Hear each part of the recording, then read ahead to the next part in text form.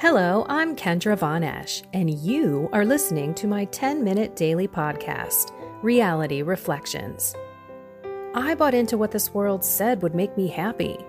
Money, prestige, power. And hey, if it feels good, do it, because life is stressful, so party hard. Do whatever makes you happy. But that didn't quite work out, because I felt even more insecure, full of fear, shame, and anxiety, and never, ever good enough. Then God found me and flipped my reality upside down and transformed my life. And I want this for everyone. So I left my executive career to help others find true acceptance, supernatural peace, joy, and love that only comes from a relationship with God. Here is my reality reflection for today. Independence is not a good thing. How many times have we been told throughout our lives that you should be independent, you should be able to take care of yourself? While I think that's good from a financial perspective, so that you can stand on your own 2 feet and not depend on someone else, it really does go against the spiritual life and how Jesus really wants us to live. I've told you before, my spiritual director said to me once, everything that we do, we should be asking Jesus, should I do this? What do you want me to do? And I know many of you out there might be laughing as I was kind of cocking my head like a puppy dog saying, how do you even do that? How does that even happen? Well, it happens when we're living in the Spirit. And when we're not living in the Spirit, we're challenging God. Let's think about the readings today. And I'm going to read them because I don't know how many of you are doing this every day. God speaks to us through His book. One day, you're going to be face to face with Jesus, and He's going to ask you if you've read His book. And I don't want to be one to say, yeah, no, not really. And I'm not even all that versed on the Old Testament. So, truth be told, people, we should all be reading more and understanding that the Old Testament and the New Testament are linked together, that the Old Testament is typology. It actually has foreshadowing of what Jesus will fulfill in the New Testament. They go together. There are actually some people out there, mainly people who are not living according to God's commandments. So there are Christians out there who say, don't worry about the Old Testament because that has nothing to do with the New Testament. And by the way, they're trying to say that all of the things that are in the Old Testament, the horrid things like Sodom and Gomorrah, and all of the ways that we should not live, they're trying to dismiss it. Even though in the New Testament, we still hear that. It's just not as brutal of a punishment. Okay.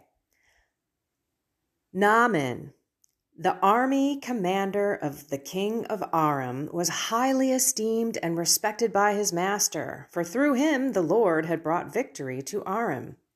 But valiant as he was, the man was a leper. Now the Arameans had captured in a raid on the land of Israel a little girl who became the servant of Naaman's wife. If only my master would present himself to the prophet in Samaria, she said to her mistress, he would cure him of his leprosy.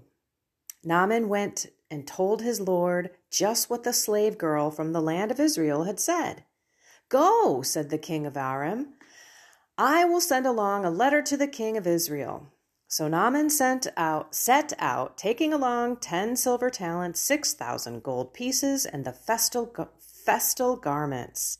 And 10 festal garments. Sorry about that. To the king of Israel he brought the letter, which read, with this letter I am sending my servant Naaman to you, that you may cure him of his leprosy. When he read the letter, the king of Israel tore his garments and exclaimed, "Am I a God with power over life and death?" Think about that. Am I a God with power over life and death? That this man should send someone to me to be cured of leprosy? Take note. You can see he is only looking for a quarrel with me. When Elijah, the man of God, heard that the king of Israel had torn his garments, he sent word to the king, "Why have you torn your garments? Let him come to me and find out that there is a prophet in Israel."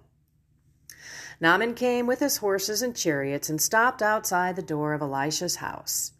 The prophet sent him the message, "Go and wash 7 times in the Jordan, and your flesh will heal and you will be clean." But Naaman went away angry, saying, "I thought that he would surely come out and stand there to invoke the Lord his God, and would move his hand over the spot and thus cure the leprosy. Are not the rivers of Damascus, the Abana and the Pharpar, better than the waters of Israel? Could I not wash in them and be cleansed?" With this he turned in anger and left. But his servants came up to him and responded with him. And reasoned with him. Sorry, my eyes aren't really focusing very well this morning. "My father," they said, "if the prophet had told you to do something extraordinary, would you not have done it? At the more now, since he said to you, 'Wash and be clean,' should you not do what he said?" So Naaman went down and plunged into the Jordan 7 times at the word of the man of God. His flesh became again like the flesh of a little child, and he was clean. He returned with his whole retinue, I think that's how you say that, to the man of God. So he returned with his whole clan to the man of God. On his arrival, he stood before him and said, "Now I know that there is no God in all the earth except in Israel." All right, that's a big thing. It's an arrogant person who has a lot of power in this world, in this life. He calls himself a god, that he can take life or not. But yet he's got leprosy. And so he goes and sees Elisha, but he doesn't even come out and say anything. He just sends him a note. "Go wash 7 times in the Jordan." And this guy is ticked off because he wanted immediate healing. Like, come out, wave your hand on me, and I'll be clean. What do you mean I got to go to the Jordan? Look at all these other rivers. This is us, everyone. How many times do we question God's ways, God's timing, God's work in our lives? And we want our ways, our timing, our problem solving. We think that certain things should be solved in certain ways. And this is where that independence needs to turn to dependence. When my spiritual director said, "You must unlearn everything that you've learned," it's true. Because the more that we are humble with God and the more that we offer Him the things that we want to change, and then we let it go and let Him do what He does in His masterful, creative way. Again, remember, we don't know His ways, we don't know His timing, but it's always perfect for us. That was my prayer this morning. Just going through all of the things that I don't want to be anymore. Lord, take this from me and fix it in the way that you will. Your will be done, your timing, your ways. And then there's such peace when you truly let it go and let God do what God does. But the point is, from that moment forward, we need to be paying attention.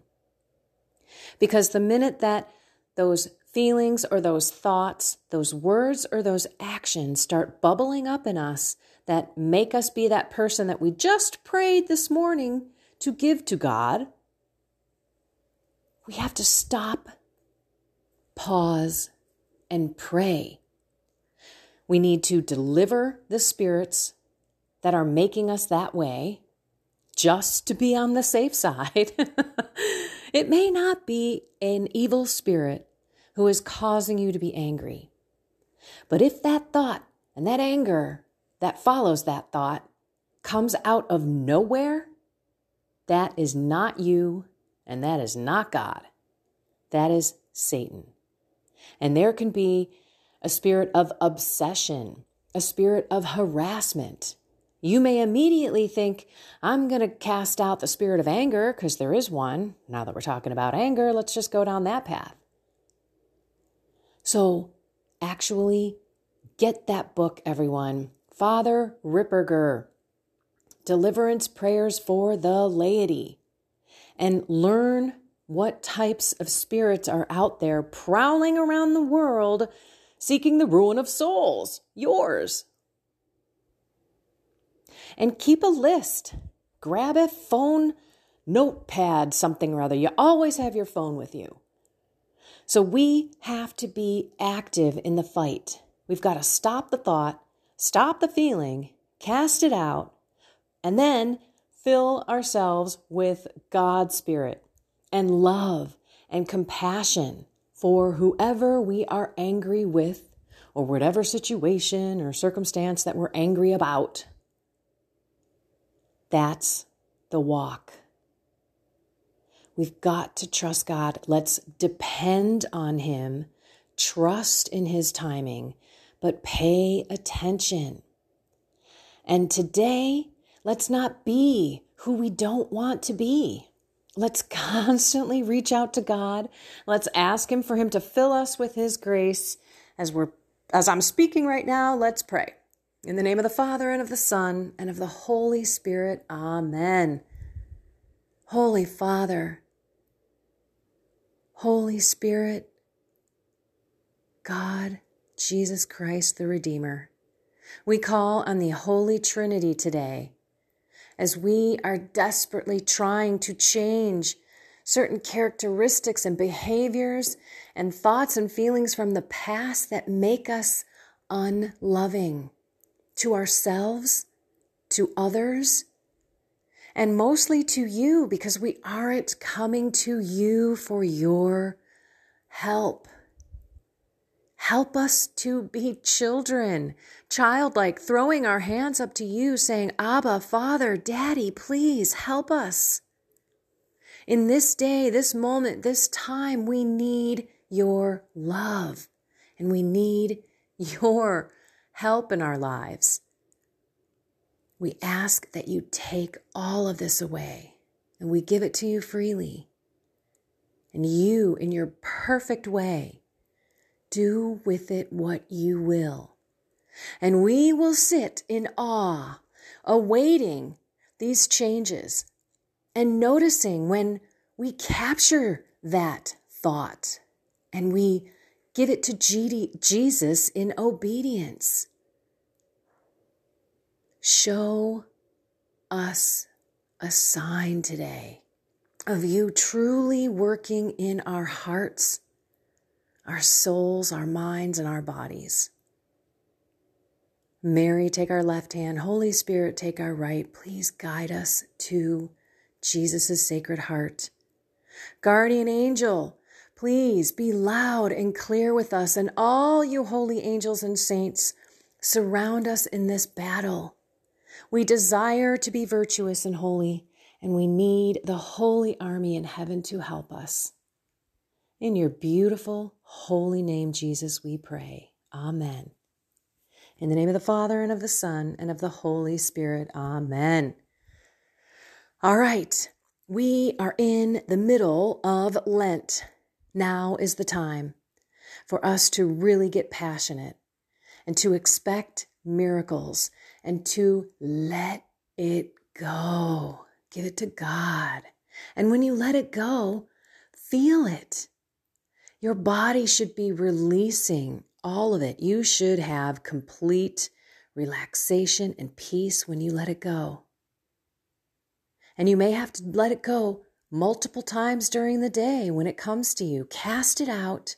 Let it go, give it to God, and then ask Him to fill you with His Spirit of love and compassion and joy and peace and patience and kindness and piety. All right, you've got this today. I love you all. Find something more with God. Soul, mind, and body. Have a blessed and inspired day.